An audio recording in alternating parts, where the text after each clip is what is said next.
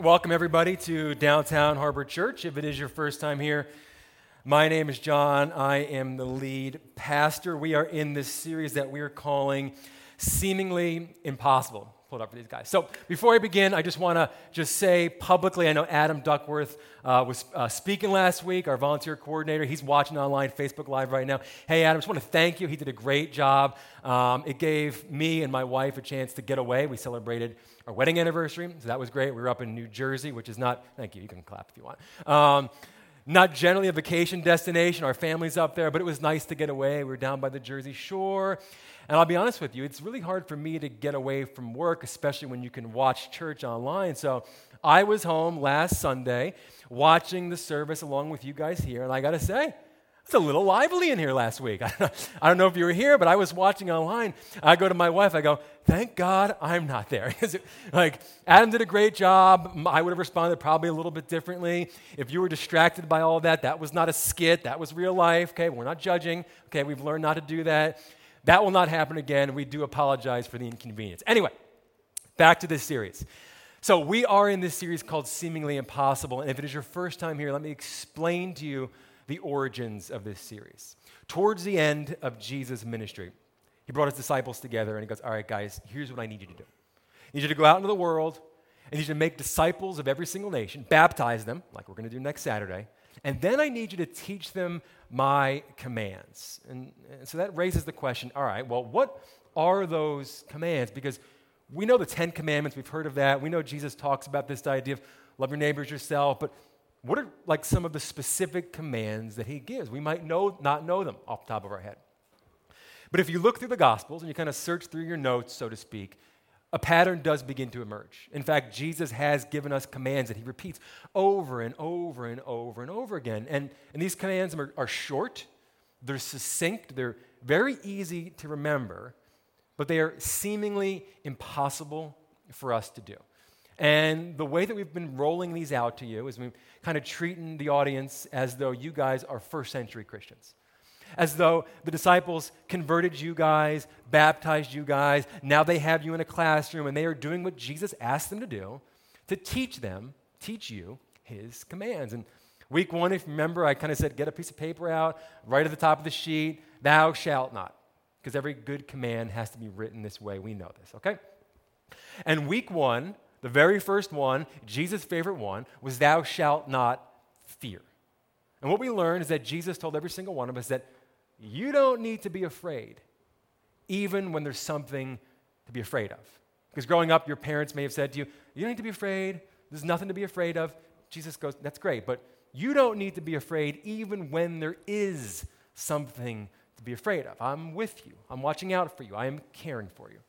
Last week, Adam did a masterful job talking to us about thou shalt not judge. And this is a difficult one because this is one that just is instinctual for us. It's ingrained in sort of our personality. We use judgment to sort of make sure we're in a safe situation, but we've turned that now on other people. And Adam last week challenged us to sort of not size someone up and just write them off. Get to know them. Get to learn about them. Love them. And then maybe at some point you might pour into their life about some issue, but at that point you have earned the respect to do that. But today we're going to be talking about a command that I believe is the greatest one that Jesus gave during this series. It is certainly going to be the most difficult for us, I think, for us to sort of begin to understand. But if we can grasp this, and if we can begin to work towards what Jesus is calling us to do, I believe it can absolutely change our life. It can change our community, that's for sure. So today, we are learning, thou shalt not sin. And you hear this one, you're like, wait. What's that one? Yeah, thou shalt not sin. Is that even possible? You kind of ask, because you're like, well, fear, okay, that's a choice. I can make a choice and not be afraid. Judge not, fine, understand that, even though that person from high school shouldn't be putting that bathing suit picture up on Facebook, but I'm going to pretend like I didn't see it. Okay, I can judge not, but sin not? I mean, who am I, Jesus? This just doesn't seem possible. So this command that Jesus gives us is found in what amounts to being one of the most popular, one of the most famous stories in the entire New Testament. And I guarantee that probably a lot of you have actually heard this story before. If you've been at DHC any length of time, we've talked about this one. We've taught a little bit on it before. But when you see what I'm going to roll out to you, and you know this story, do me a favor. Don't jump ahead. Because you're going to hear it and you're going to go, oh, I know what the command is. Don't do that. Just work through it with me because I want to look at it from a slightly different angle. I want to spend some time talking about the setting of the story. Because if you can begin to understand where this story takes place, then the entire lesson has much more gravitas. There's a lot more going on when you understand where this real account took place. So, let me show you a picture of where this story took place. This is the Temple Mount in Jerusalem. This is a modern-day picture of the Temple Mount that's currently in Jerusalem. Now, when Jesus was alive, it looked much bigger, okay? This is a 35-acre piece of property. It's huge, okay? The temple that existed when Jesus was alive has now been destroyed, okay? It got destroyed in the first century, and Muslims have now taken over it, and they built the Dome of the Rock in the middle. But during this story, and during the Bible, during the New Testament, in the middle of this property, right around like here, is what is known as the Holy of Holies. Okay, they didn't have superlatives back then. They couldn't call it the holiest place, so they called it the Holy of Holies. And in this small building, in the middle of this 35-acre piece of property, in the middle of the temple, in the Holy of Holies, resided God's actual presence. He was in that room, and there were artifacts in there as well. But that is where God resided. Now, around the Holy of Holies, sort of where you see these trees now, is what is known as the Court of Gentiles. And this is where the story takes place today. Now, you're going to see this wall here. That's the Western Wall. We know it as the Wailing Wall. Often you'll see presidents kind of going there and praying alongside of it. That's where Jewish people today, right now, go and pray along. But I want to point out to you something along the Southern Wall that's right around here. So zoom in, if you would, for them. Okay. This is on the Southern Wall. These are what's known as the Southern Steps, or the Southern Stairs. They're about 250 feet wide. At the very top of the steps are 3 gates called the Triple Gate, and they're now blocked off. But these stairs are very important. These stairs, for the Jews at that time, could be considered like the stairway to heaven, so to speak. The stairway to atonement, the stairway to reconciliation. Because multiple times per year, every single year, Jewish people would come to the temple with their sacrifice, with their offering. They would walk up these stairs. They would walk through these gates. They would enter the court of Gentiles. They would go to the altar. They would lay down their sacrifice. They would lay down their offering. They would leave their sin at the altar. They'd walk back out these gates. They'd walk back down these stairs, free of sin, free of guilt, with their relationship with God restored. Now, why do I spend so much time talking about this? Because you need to understand that when we're talking about the Jewish temple, it's not just the church. It is the epicenter of God's activity on earth at that time. And it was the most important geographical location for every single Jewish person in the world. And it's where our story takes place today. So today we're going to find ourselves in John chapter 8, and it says this. Early in the morning, Jesus came again to the temple. So early in the morning lets us know that the sun probably has not even risen yet. It's probably, most likely, still dark. And Jesus walked up those southern steps, through those gates, and now he's in that large court of Gentiles. All the people were coming to him, and he sat down and began to teach them. Because wherever Jesus went, people surrounded him. They wanted to hear what he had to say. The scribes and the Pharisees, that is the Jewish religious leaders at that time, brought a woman caught in adultery, and having set her in the center of the court of Gentiles, they said to him, now, before we kind of continue, one of the clues that we get that something unusual is going on here is that we know it's like 7 a.m. It could be like 6 in the morning, it's dark, it's early, and we know that these guys have now brought this woman who they caught red-handed in adultery. They're bringing him to Jesus. And we ask, well, where was she all night? What have these guys been doing with this woman all night long that all of a sudden they're showing up at like 6 in the morning with her? I'll tell you where she was. They kept her on ice. They saved her up. because they were going to use her as bait to trap Jesus. And they know that he keeps going to the temple. It says going again. And they were going to use this poor woman to catch Jesus. There was nothing about restoration. They had no care for her marriage or the other guy's marriage. This was all about trapping Jesus.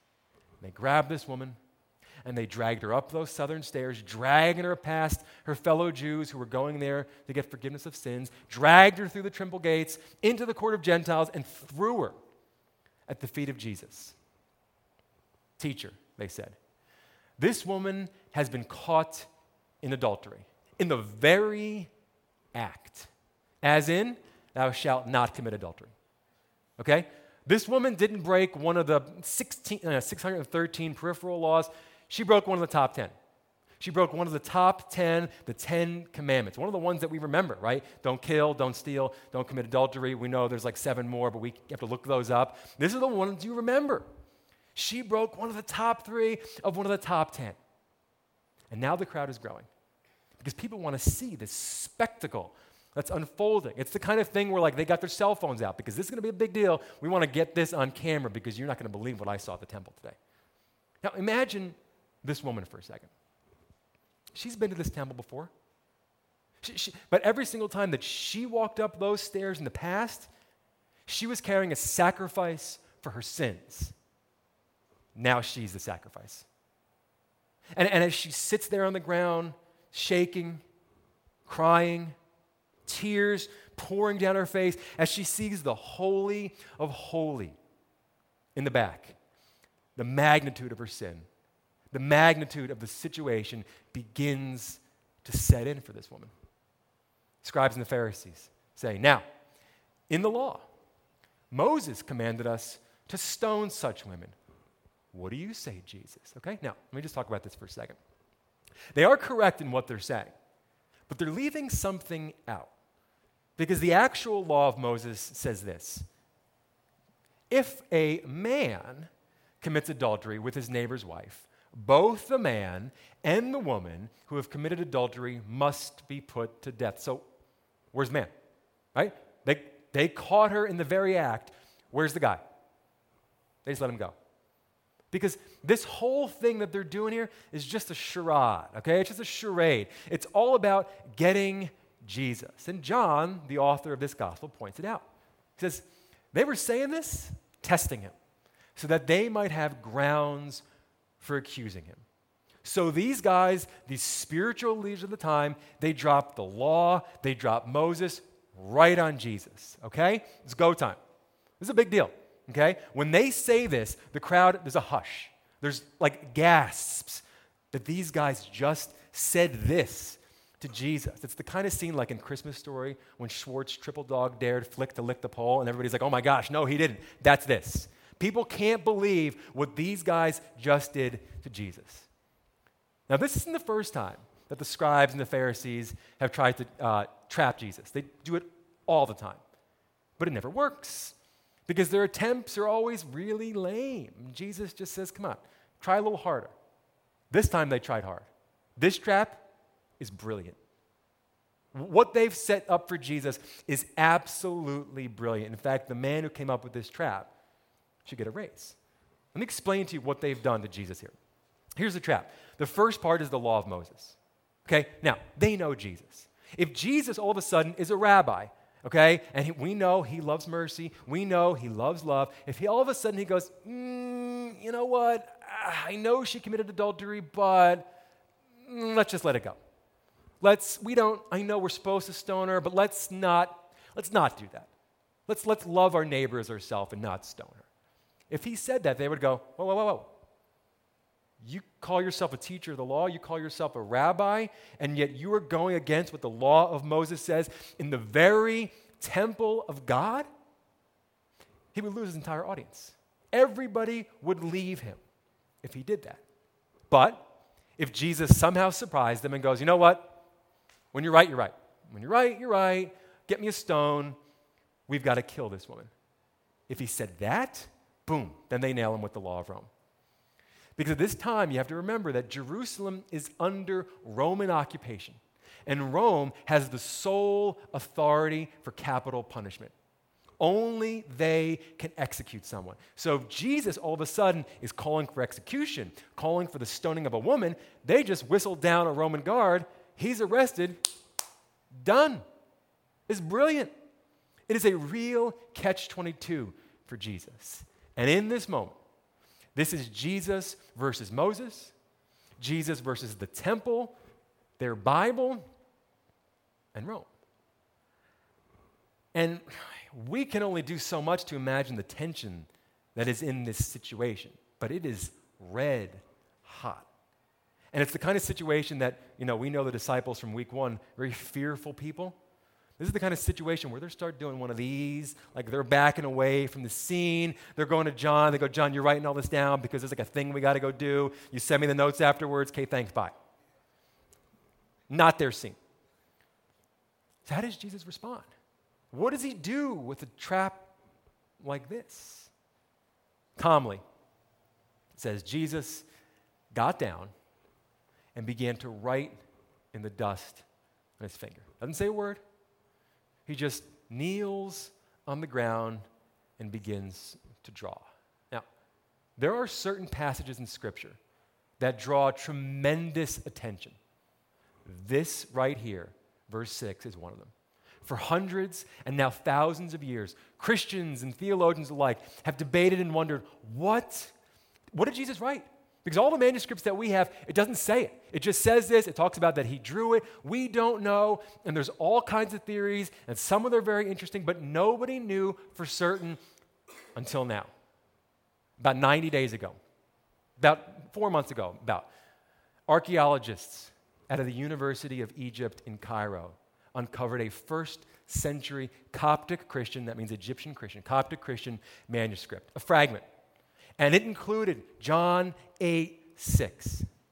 And when they put this under the electron microscope, it revealed the actual image that Jesus drew 2,000 years ago.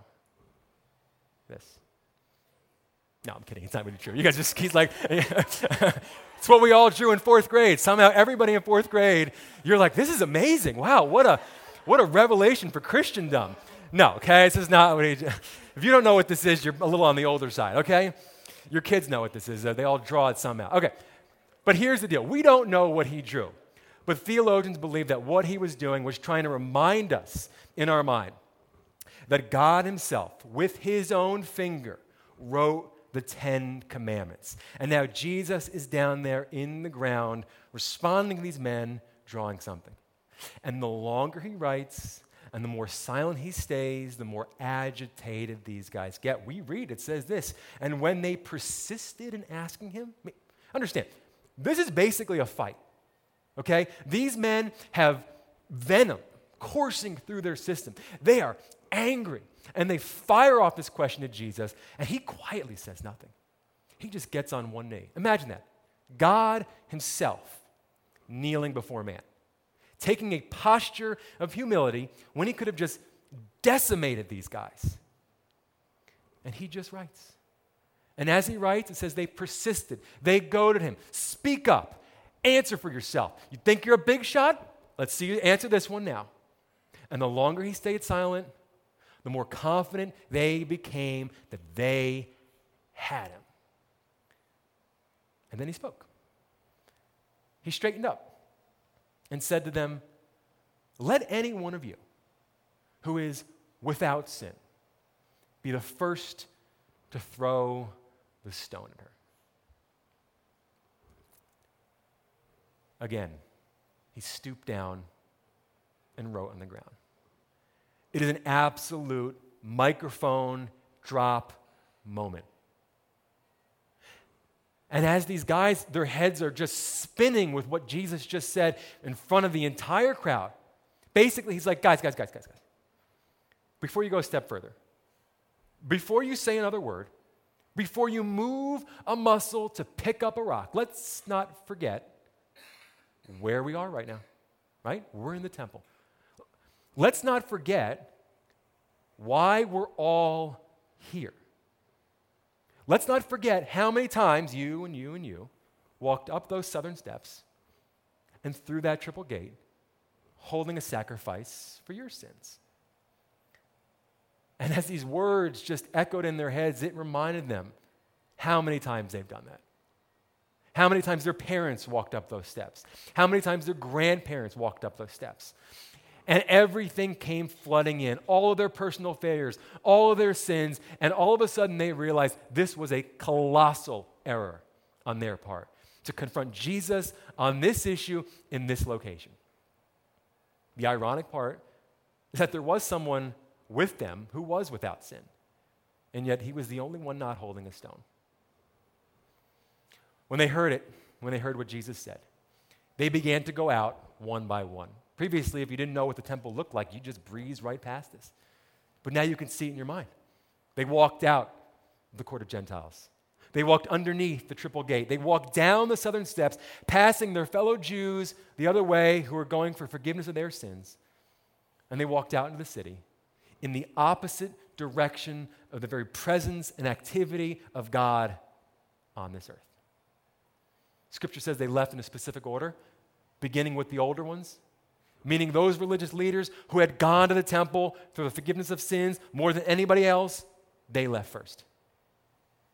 And he, meaning Jesus, was left alone. And the woman, where she was, in the center of the court.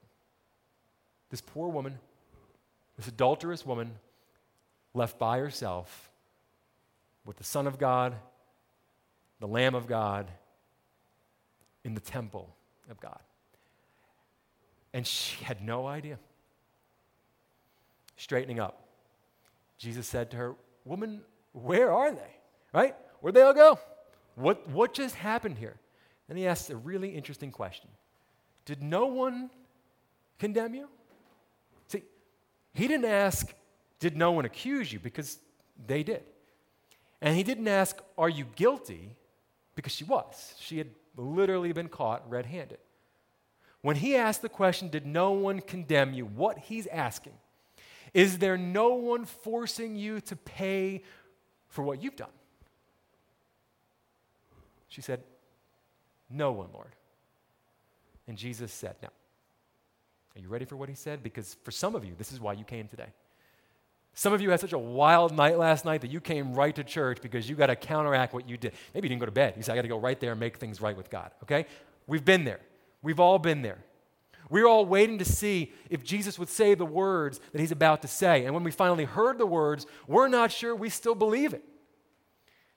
But Jesus looked into the eyes of this adulterous woman and said, I do not condemn you either. I'm not going to make you pay for what you've done. And by saying this, he's announcing to that woman, the crowd, and anybody who would read this story, that Jesus is greater than Moses, greater than the law, greater than the temple. And then he gave her the seemingly impossible command. Go. Sin no more. Now, imagine this scene for a moment. Imagine you're this woman. Her accusers didn't condemn her.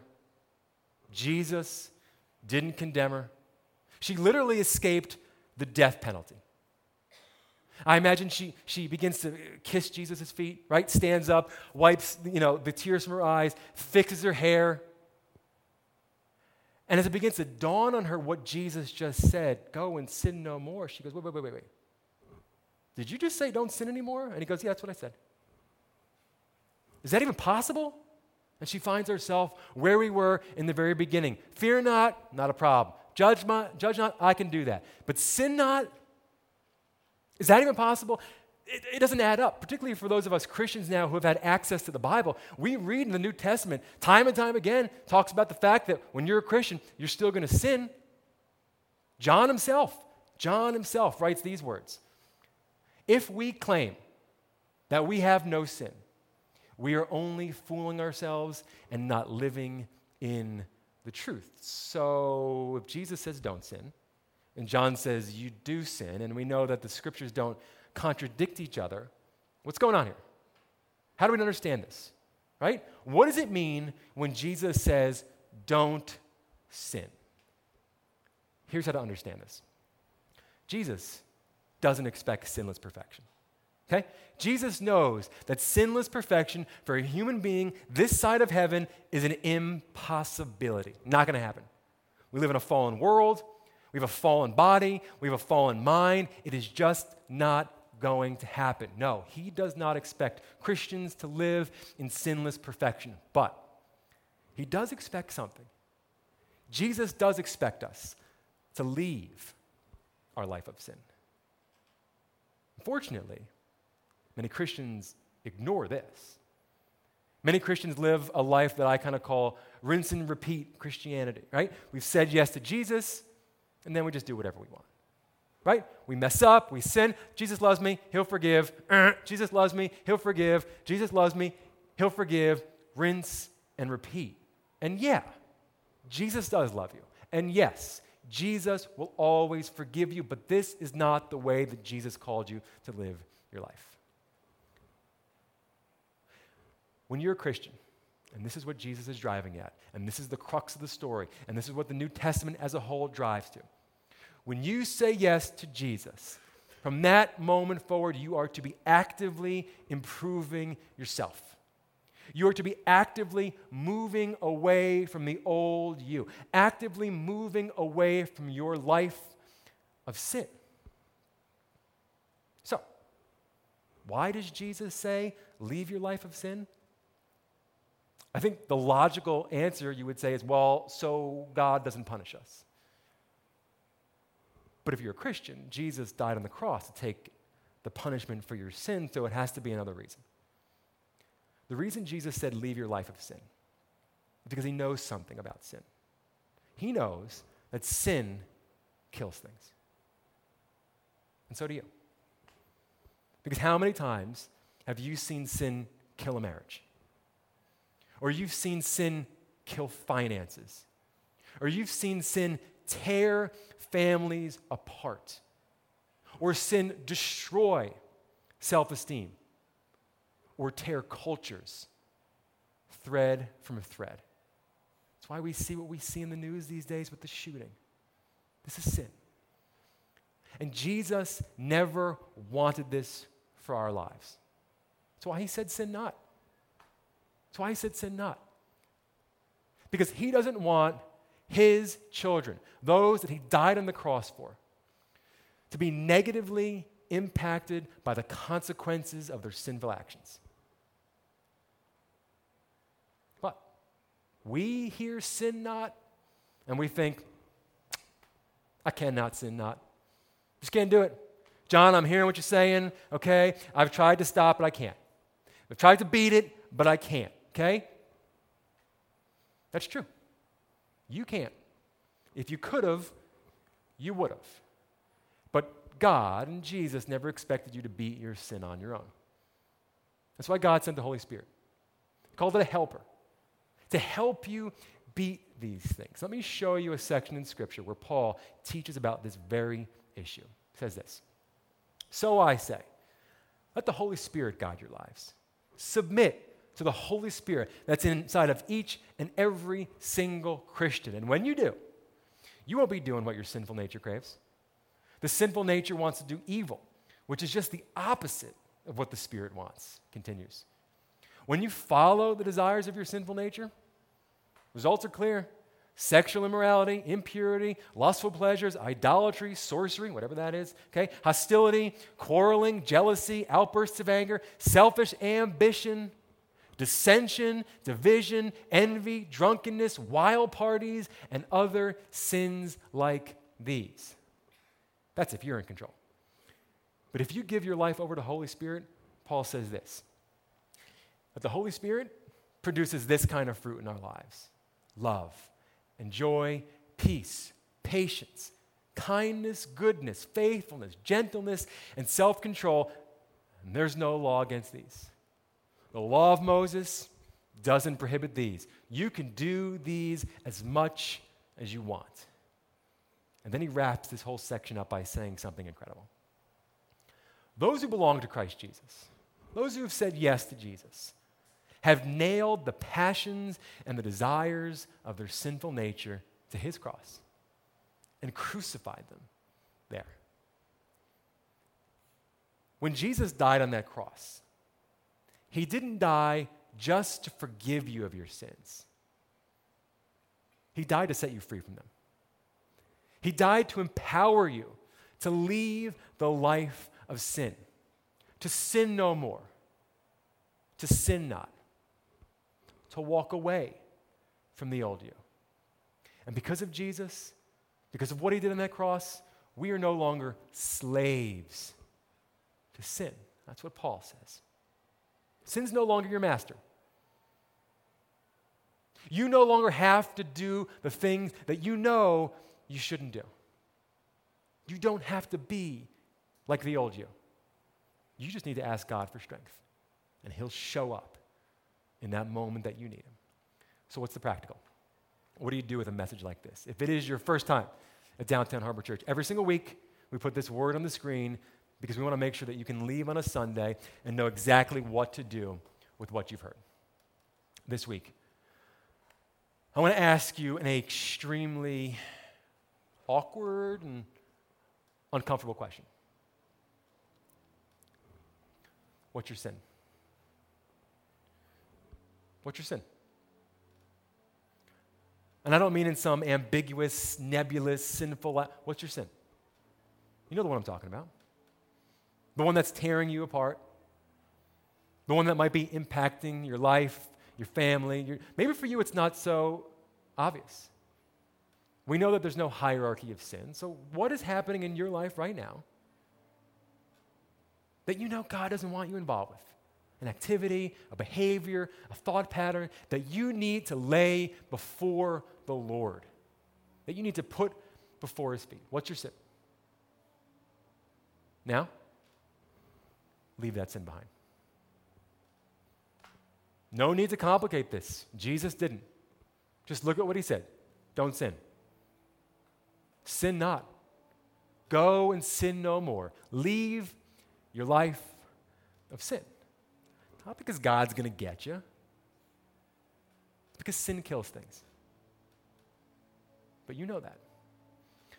So this week as you're meditating on this latest command, remember, Jesus didn't come to just forgive your sins.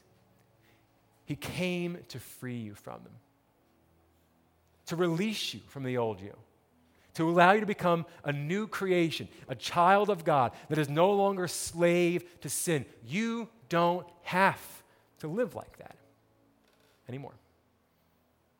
Let me pray for us. Dear Heavenly Father, I want to thank you for the opportunity that we could be here today.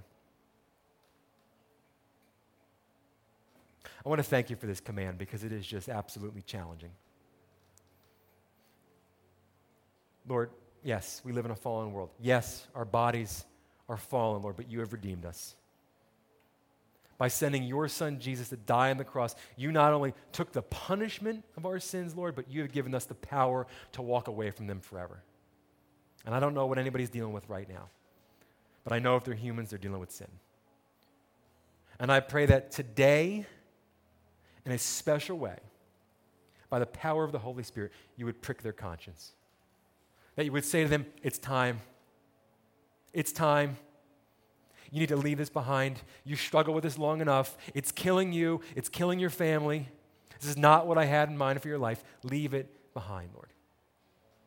Give us the strength, Lord, to submit our lives to the Holy Spirit. Allow him to take control because you want more for us. Thank you for the gift of life. Thank you for the gift of forgiveness. And we ask all of this in Jesus' precious name.